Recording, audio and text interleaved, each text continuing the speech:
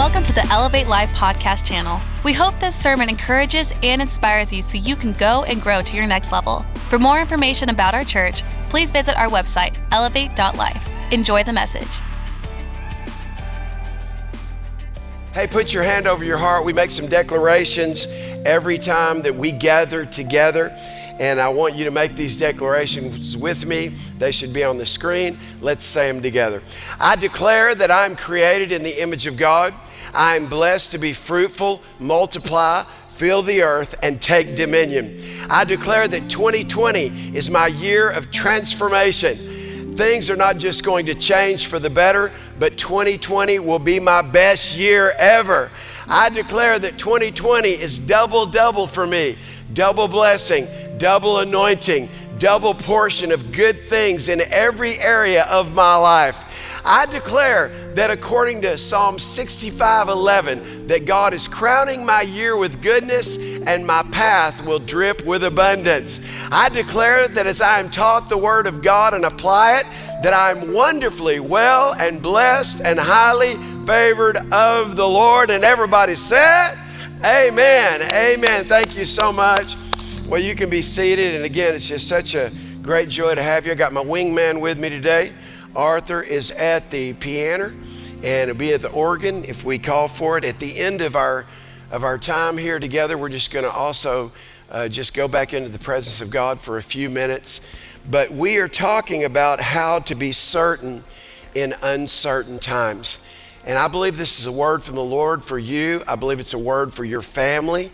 And I just want to encourage you to get ready to receive the word of God. Remember, if you haven't downloaded our app, Elevate Life Church app, please download that app. And again, if you're watching, whether it's YouTube or Facebook or another digital space, digital media, whatever, make sure that you have subscribed and make sure you're inviting other people to be a part of our church online. Well, I like to start this year, every service, with declaring our verse for 2020, which is Romans 12:1 and 2. In fact, it's on the screen right there with you, and I'd like you just to repeat it with me. And again, hopefully you're all seated now. Y'all don't have to stay standing. I'm gonna stand. Y'all don't have to. But let's just read this together, just in unity. Thousands and thousands and thousands of us. Let's read together. And so, dear brothers and sisters, everybody say, that's me. I plead with you to give your bodies to God because of all He has done for you. Let them be a living and holy sacrifice, the kind He will find acceptable. This is truly the way to worship Him.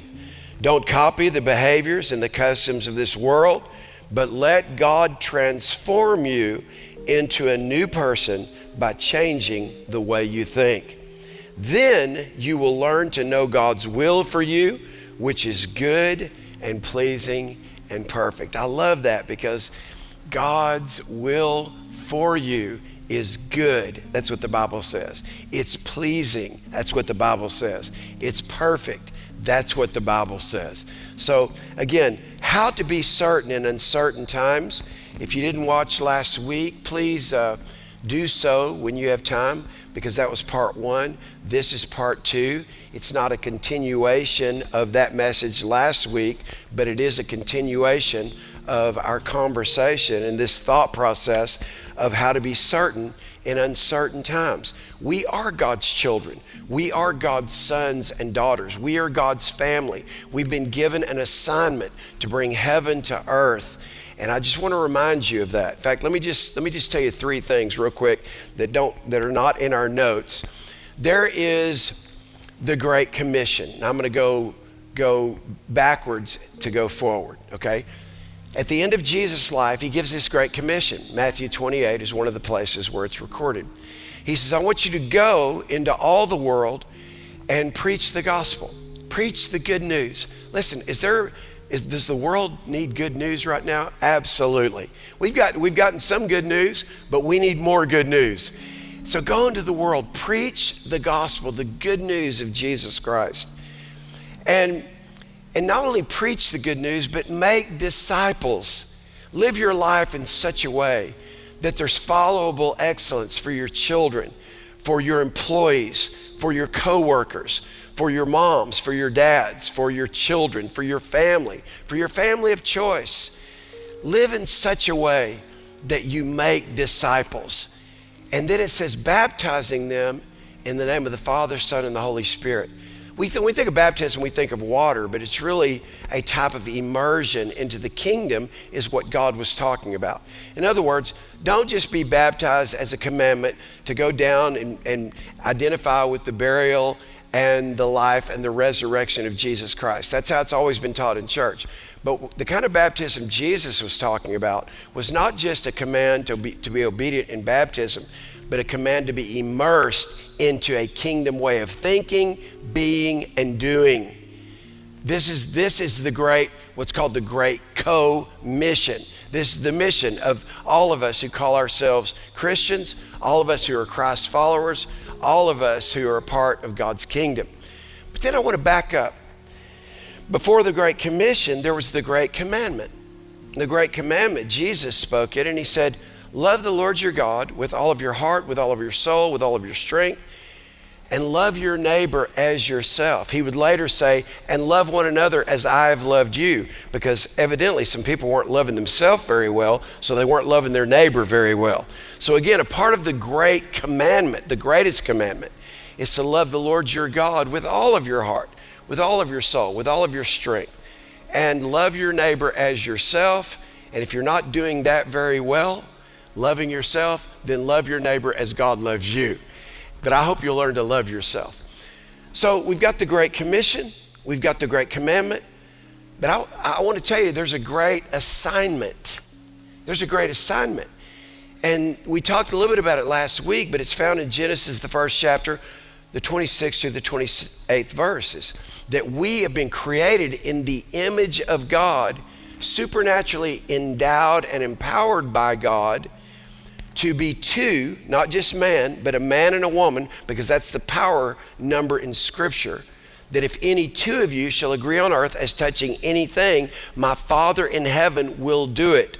So you got to find people to do life with. That's why we're doing life together. Even though we're not, we're doing what's been called social distancing, we are practicing social connecting by still having church and being the church, and us getting in homes and us having worship and watch parties and getting together with your family.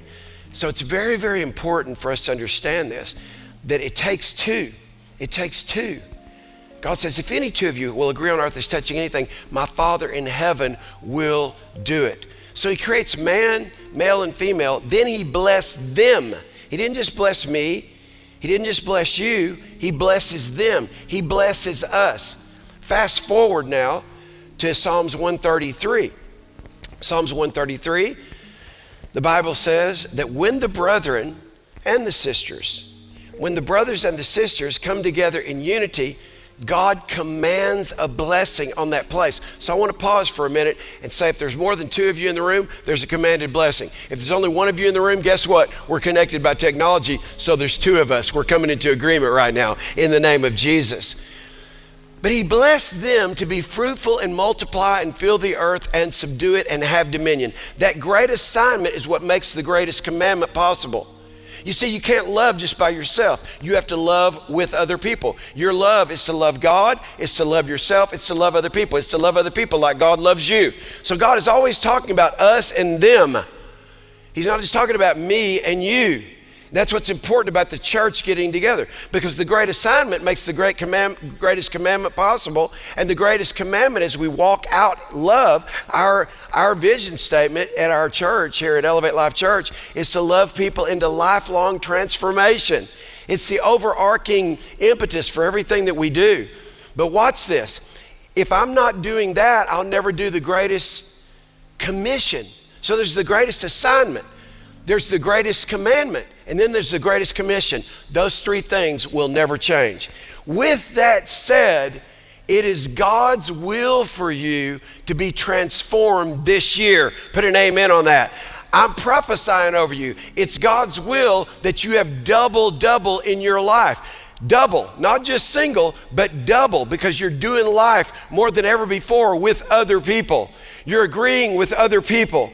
We're doing not just what we have to do as the church, but in this season, it's obviously God's plan for us to do kingdom and for us to do church like this. So I submit to it. I celebrate it. And we're going to be stronger than ever in the name of Jesus. So find out ways that you can connect. Find out ways that you can give. Find out ways that you can support. Find out ways that we can do these three things and accomplish God's purpose on the earth. As long as there's breath in my body, as long as there's breath in your body, we can do all things through Christ who is our strength. We have an assignment, we have a commandment, and we have a commission, and by God, we're going to do it in the name of Jesus. A virus or plagues or people or evil or the devil himself cannot stop the kingdom of God from being advanced. Somebody put your hands together in the name of Jesus. So with that said, how can we be certain as God's people in a very uncertain world? First, know that God is for you. Good news. God is for you. Why don't you look at somebody in the room right now and say, God is for you. And if you're in the room by yourself, look at me and point to me and say, hey, Pastor Keith, God is for you. You know the scripture, Romans 8. What then should we say to these things? What things? Whatever things are happening right now. What's going on in your life? What are you most concerned about? By the way, whatever you're most concerned about is God's most concerned about. But make sure that what you're concerned about is what God's concerned about, and don't just make God be concerned about what you're concerned about. Let me say that again. Make sure that what you're concerned about is what God is concerned about, and make sure that God doesn't have to be concerned about just what you're concerned about, because that's what happens. What happens is we get self-focused, we get into fear, and when we get into fear, guess who we're focused on? Me, me, me, me, me, me, me, me, me, me, me, me, me. Anytime you have fear, you're focused on me. It's the truth. You got to know, if you're going to be certain in an uncertain world, that God is for you. So what are we going to say to these things? If God is for us, come on, who can be against us? One of my favorite stories in the Bible was a story about one of the 7 great kings out of the 42 kings that reigned in both the kingdom of God with the children of Israel and with the children of Judah. There was 2 kings where the kingdom of God, where the children of Israel were together, only 2 kings. It was Saul and David, and actually Solomon. So there were 3. So everybody was in unity under Saul, under David, and under Solomon on some level. Then Solomon had 2 sons, Jeroboam and Rehoboam. The kingdom of God split, okay? And when the kingdom of God split, some went with Rehoboam, some went with Jeroboam. From that point on, counting the first 3 kings, Saul, David, and Solomon, there were 42 kings that reigned in the Old Testament. Interestingly enough, there were only 7 good ones. Wow. Jehoshaphat, who I want to talk about today out of 2 Chronicles 20, was one of the good ones. Now let me just say this. Why was he one of the good ones? He was one of the good ones because he did what his priest Jehaziel said. And we're going to get to that in just a minute. Now, I don't want to give you the end story on Jehoshaphat, because even though he reigned for 25 years, he, in the end, because of his wrong alignments, it messed up his assignments. But God still considered him a good king. He made 3 wrong alignments at the end of his life. And I don't have time to preach about that or talk about that. But the bottom line is, it's another proof that alignments are more important than your assignments, and that your alignments, the people that you choose to come into agreement with, will either take you up or down, will either take you forward or backward, will either take you towards success or towards failure, will either take you towards your dreams or take you towards your disillusionments. The bottom line, alignments are very important. So again, I don't have time to go into that. But Jehoshaphat was one of 7 good kings out of 42 that ruled in Israel. And one of the reasons is because he listened to his priest. And I'm writing a book right now called Kings and Priests. and I'm chronicling all of this history of Israel. And then Jesus, there was no kingdom to speak of except the kingdoms of this world. When Jesus came, he said, I came to bring the kingdom of God. In fact, he came up after being baptized. He said, the kingdom of God is within your grasp. Nobody even knew about the kingdom of God. What's the kingdom of God mean? So we have to go back to the Old Testament to understand how the kingdom of God works and what God was thinking when he chose Abraham, who Abraham was an unnamed king, but he was the first king of God. And he became a family, he became a tribe. Israel became a nation through his lineage, Abraham, Isaac, and Jacob. The tribe became a nation, and the tribe and the nation became a kingdom. So with all of that said, Jehoshaphat was a good king. I want to just show you this because he lived in very uncertain times, and we're living in uncertain times. No matter what happens, no matter how good the stock market does, and on one hand, no matter how low gas goes. Just this last week, Halliburton laid off 3,500 people. The oil industry is seemingly just crashing, and yet today in Frisco, Texas, a gallon of gas is $1.67. Good for me, good for you. $1.67 for a gallon of gas. But not so great for a whole lot of other people, and 3,500 people that got laid off, and many, many more. So, and again, here's my point. We all live in times of uncertainty. We will go through times where we're more certain than others, but we'll all live through times of uncertainty. And Jehoshaphat, God always raises up people. He always raises up kings, and he always raises up priests, and he always raises up kings and priests so that his kingdom goes forward in the midst of times of uncertainty. So what do you do with uncertainty? Because uncertainty is what strikes fear in all of our hearts. What do you do when you're afraid? In 2 Chronicles 20, here is the context of what was happening. There were three kingdoms that had set themselves against the children of Judah at that time, and Jehoshaphat, and they were coming against Jehoshaphat. And the Bible says in verse 3 of 2 Chronicles chapter 20, one translation said that Jehoshaphat was terrorized. I mean, terrorized. It's one thing to have a little bit of fear. It's another thing to be terrorized. He was terrorized, but it didn't stop there. The Bible says he set his face towards God. We'll get to that for just a minute. But I want you to look at that. In your notes, what do you do when you're afraid? Set your face towards God. Set your face towards God. What's on your face? I love my grandchildren. I love the different stages of their life. I already miss all of them growing up. Because I say, where's your ear? Here's my ear. Where's your nose? Here's your nose. Where's your eyes? Where are your eyes? Where's your mouth? Here's my mouth. Hey, what's on your face? Set your face towards God. You're hearing, you're seeing, you're smelling, you're speaking. So when it says he set his face towards God, it's not like, that's not what it means. Everything on your face, you're thinking. You're thinking, it's on your face. It's behind your face. You're seeing, you're hearing, your mouth, your senses. You fill up my senses. Remember that? Like a night in the forest. That was John Denver. But guess what? The enemy will use your senses against you. Where do you think your fear comes from? Your face. That's why you got to set your face towards God, and you got to face your fear. That's what I want you to hear today. How do I be certain? God, faith comes by, come on y'all, hearing, say it, hearing, and hearing by the word of God. I got to set my face towards, and you know what? I don't see things the way they are. I see things the way I am. So if you see something and it terrorizes you, Jehoshaphat, that's because it's showing what's in your heart. He set his face in his terror, in his fear. He set it towards God. What are you hearing right now?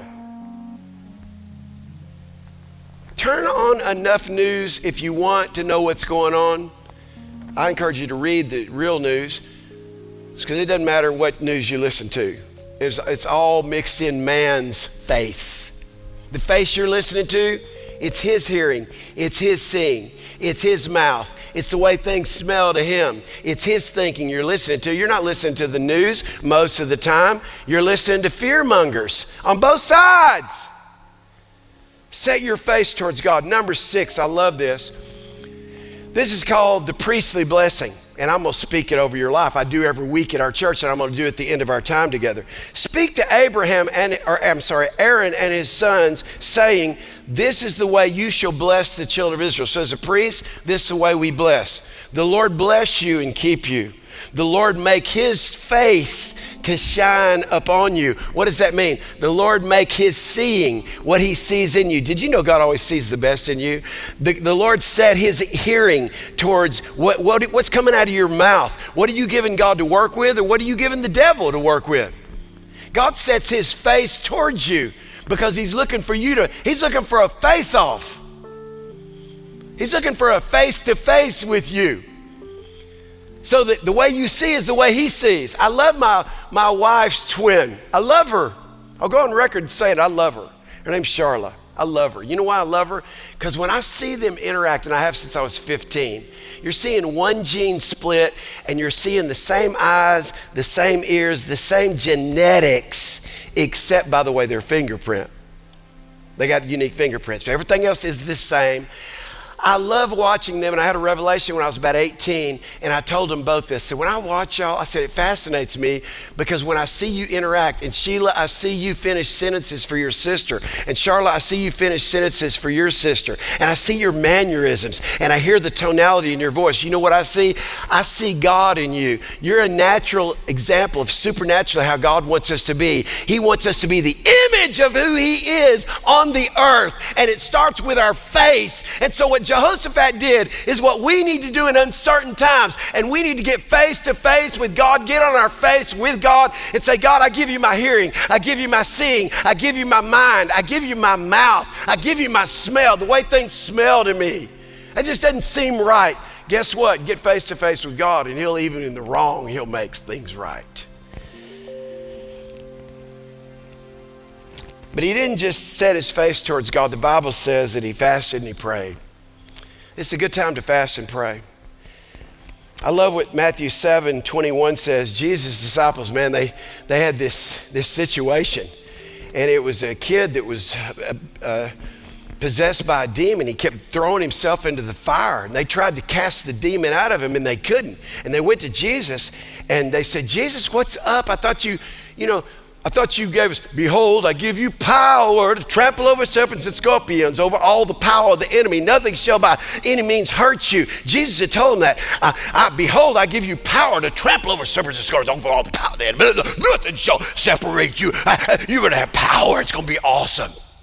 And then they try to cast a demon out of a little boy. That little boy throws himself in the fire. And can you imagine, he comes out of the fire, he's on fire going, what are y'all trying to do? What's up? On fire. They come to Jesus and say, we can't do this. Look what Jesus said. This kind does not go out except by prayer and fasting. You know, Arthur, sometimes when you don't know what to do, by the way, that's when uncertainty. When you don't know what to do, just fast. That's what I do. That's what I do. I fast. Watch this. I don't fast just to move God's hand. I fast to move myself more towards God. I fast to focus more on God. And guess what? I begin to see God, hear God, feel God, smell God, know God. So when you know that God is for you, whom should you be afraid? What do we say about these things? If God is for you, who can be against you? Set your face towards God, fast and pray. 2 Chronicles 20, verse 6-9, here's what it says. The Bible says that Jehoshaphat prayed. He said, O Lord God of our ancestors. He's reminding him, God, you've been God a long time. And you alone are God in heaven. So you've been God in the past, and you're God up there. And you're ruler of the kingdoms of the earth. Wow, you're God of the past, you're God of the heavens, you're God on earth. That's how he starts his prayer. You're powerful and mighty. God, we honor you. God, I want to stop right now. Y'all say that with me. Say, God, you are powerful and mighty. Come on, say that. God, you're the God of the heavens. You're the God of the past. God, you're the God of the earth. If you're God of the heavens and you're God of the earth and you're God of the past, then I trust you right now in the present that you have a great future for me, God, because if you are God of the past and I'm still standing, I'm still here, my family's still here, God, that must mean that I ain't dead yet. That means that you have a great future for my life. That's what Jehoshaphat was doing. No one can stand against you, God. No virus, no nothing. Oh, our God, did you not drive out those who lived in this land when the people of Israel arrived? Did you not give this land to your descendants, your friend to Abraham? Your people settled here. They built a temple to honor your name. Then Jehoshaphat said, whenever we are faced with any calamity, such as war, plague, virus, famine, we can come stand in your presence before this temple where your name is honored, and we can cry out to you to save us. And you will hear us and you will save us. Come on. God is hearing us and God is going to save us. What do you do when you're afraid? You set your face towards God. You fast and pray. And then you stand in God. You stand in God. Here's what Ephesians says. Therefore, take up the whole armor of God. Y'all stand up with me. Come on, just real quick. Just stand up with me. It's only for a minute. Only for a minute. Stand up. Take on the whole armor of God that you may be able to withstand in the evil day. And having done all to stand, stand. Everybody say, I'm standing. I'm standing. Say it out loud. Say, I'm standing. Are you standing? Don't sit on the couch right now. Don't be in the recliner right now. Don't just be, if you're not in a car, be standing up somewhere. Stand therefore, having girded your waist with truth. God, we put on the belt of truth. Just do it symbolically right now. We put on the belt of truth. Having the breastplate of righteousness, God, we put it on. Having shod our feet in the preparation of the gospel of peace. Above all, taking on the shield of faith, which is able to quench all the fiery darts of the wicked one. We take on the helmet of salvation. Come on, put it on with me. And the sword of the Spirit, which is the word of God. So here's what happened. Back to Jehoshaphat now. Back to 2 Chronicles 20. After he set his face towards God, after he declared his own fast and prayed, here's what he did. He stood up and he said, listen to this. This is Jehaziel now. 2 Chronicles 20, verse 15 and 17. Listen, King Jehoshaphat, and all who live in Judah. This is what the Lord says to you. And they stood with their wives and their children. That's verse 13. They stood with their wives and their children. And here is what Jehaziel said. Know that the battle is not yours, but it's the Lord's. The battle is not yours. This battle, no matter what battle you face, it is not yours, but it's the Lord's. So what do we do in uncertain times? How can we be certain? Number one, we can know that God is for us. Number two, we can know that the battle is not yours, but it's the Lord's. As we stand with our families in our living rooms or wherever you are, as we stand with the people that are around us, we stand in faith. We stand with the belt of truth, the breastplate of righteousness. We stand today with our feet shod in the preparation of the gospel of peace. We stand with the helmet of salvation. We stand with the shield of faith. We stand with the sword of the Spirit. And when the enemy looks at us, he doesn't know if he's seeing Jesus or he's seeing us. Why? Because we have the armor of God on us. And we stand not in the name of Keith Craft, but I stand in the mighty name of Jesus Christ. And I take my stand with my family. And I say, as for me and my house, as for me and my family of origin, as for me and my family of choice, we will serve the Lord. And guess what? We will overcome whatever enemy it is that we ever face. Come on, somebody put an amen on that. But we stand in God with our children. And then the prophet said, you won't even have to fight this battle. Just take your positions. Wow. Stand firm. And see the deliverance that the Lord will give you. Do not be afraid. Say that with me. Do not be afraid. Do not be discouraged. Say, do not be discouraged. Go out and face them. I know I'm getting a little crazy. I set my face towards God. He's in my face. And guess what I do? I look at the coronavirus. I look at whatever it is in my life. And I face it. I don't fear it. I don't fear it.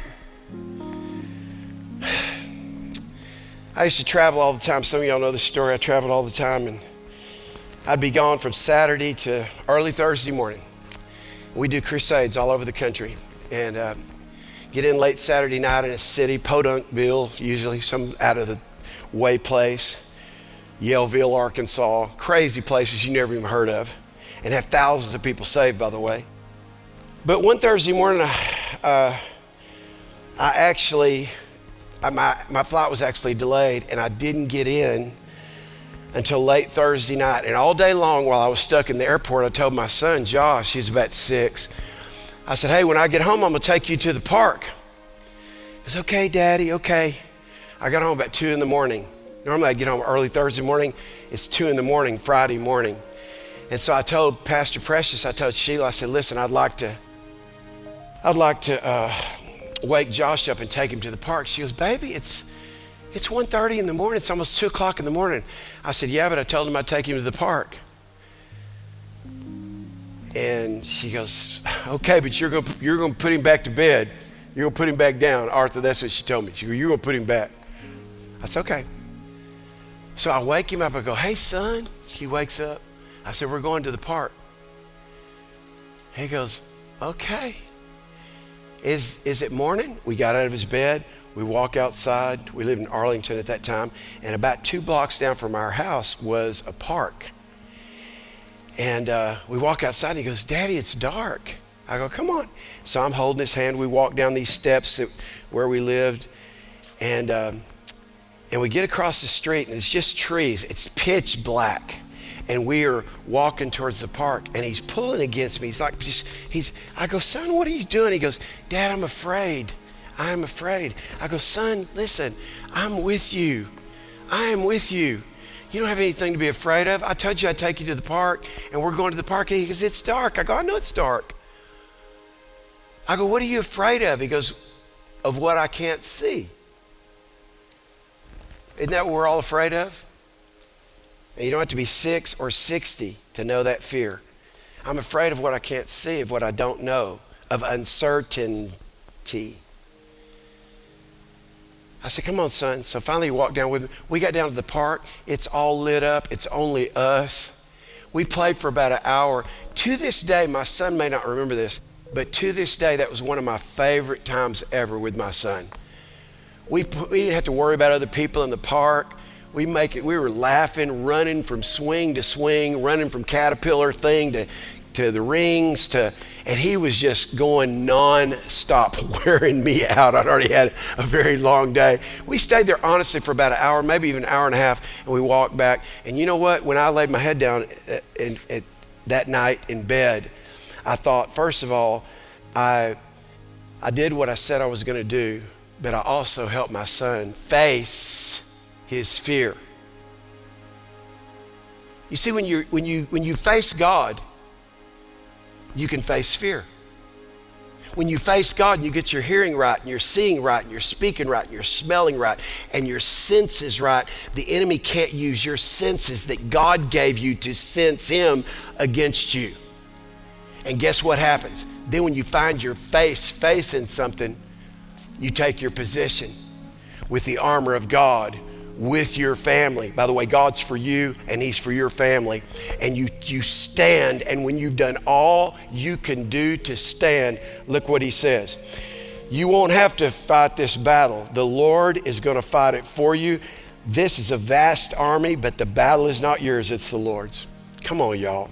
Put an amen on that. Now you can be seated. You can be seated. I hope you were standing during that time or you missed it.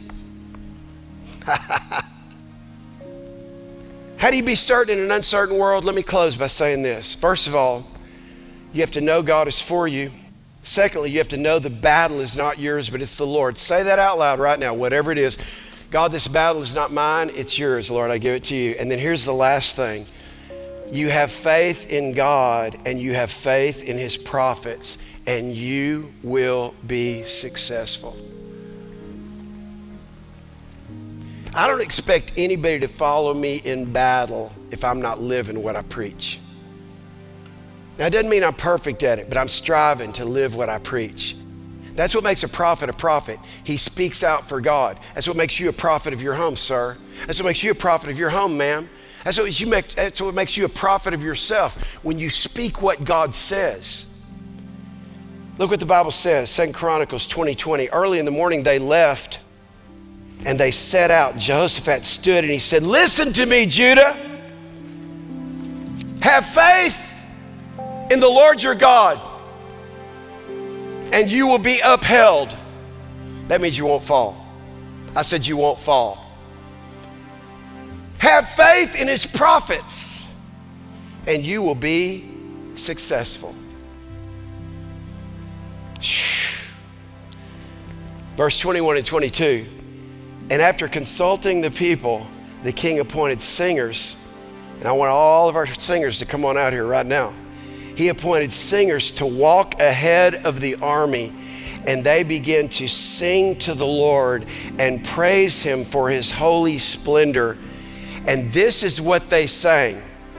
Give thanks to the Lord. His faithful love endures forever. And at the very moment that they begin to sing and give praise, the Lord caused the armies of Ammon, Moab, and Mount Seir to fight against themselves. I have prophesied this all along. This virus is going to fight against itself.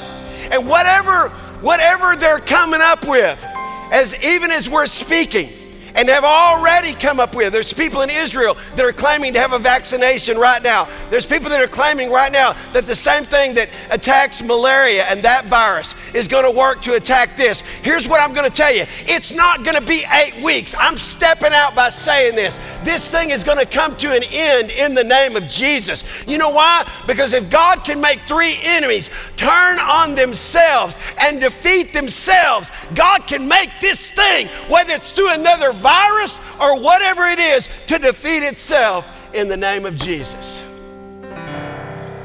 I believe it 110%.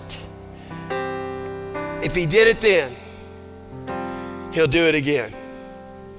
He'll do it again. If he did it then, he'll do it again. Oh, by the way, Jehoshaphat and all the people watched the problem take care of itself without fear, by the way.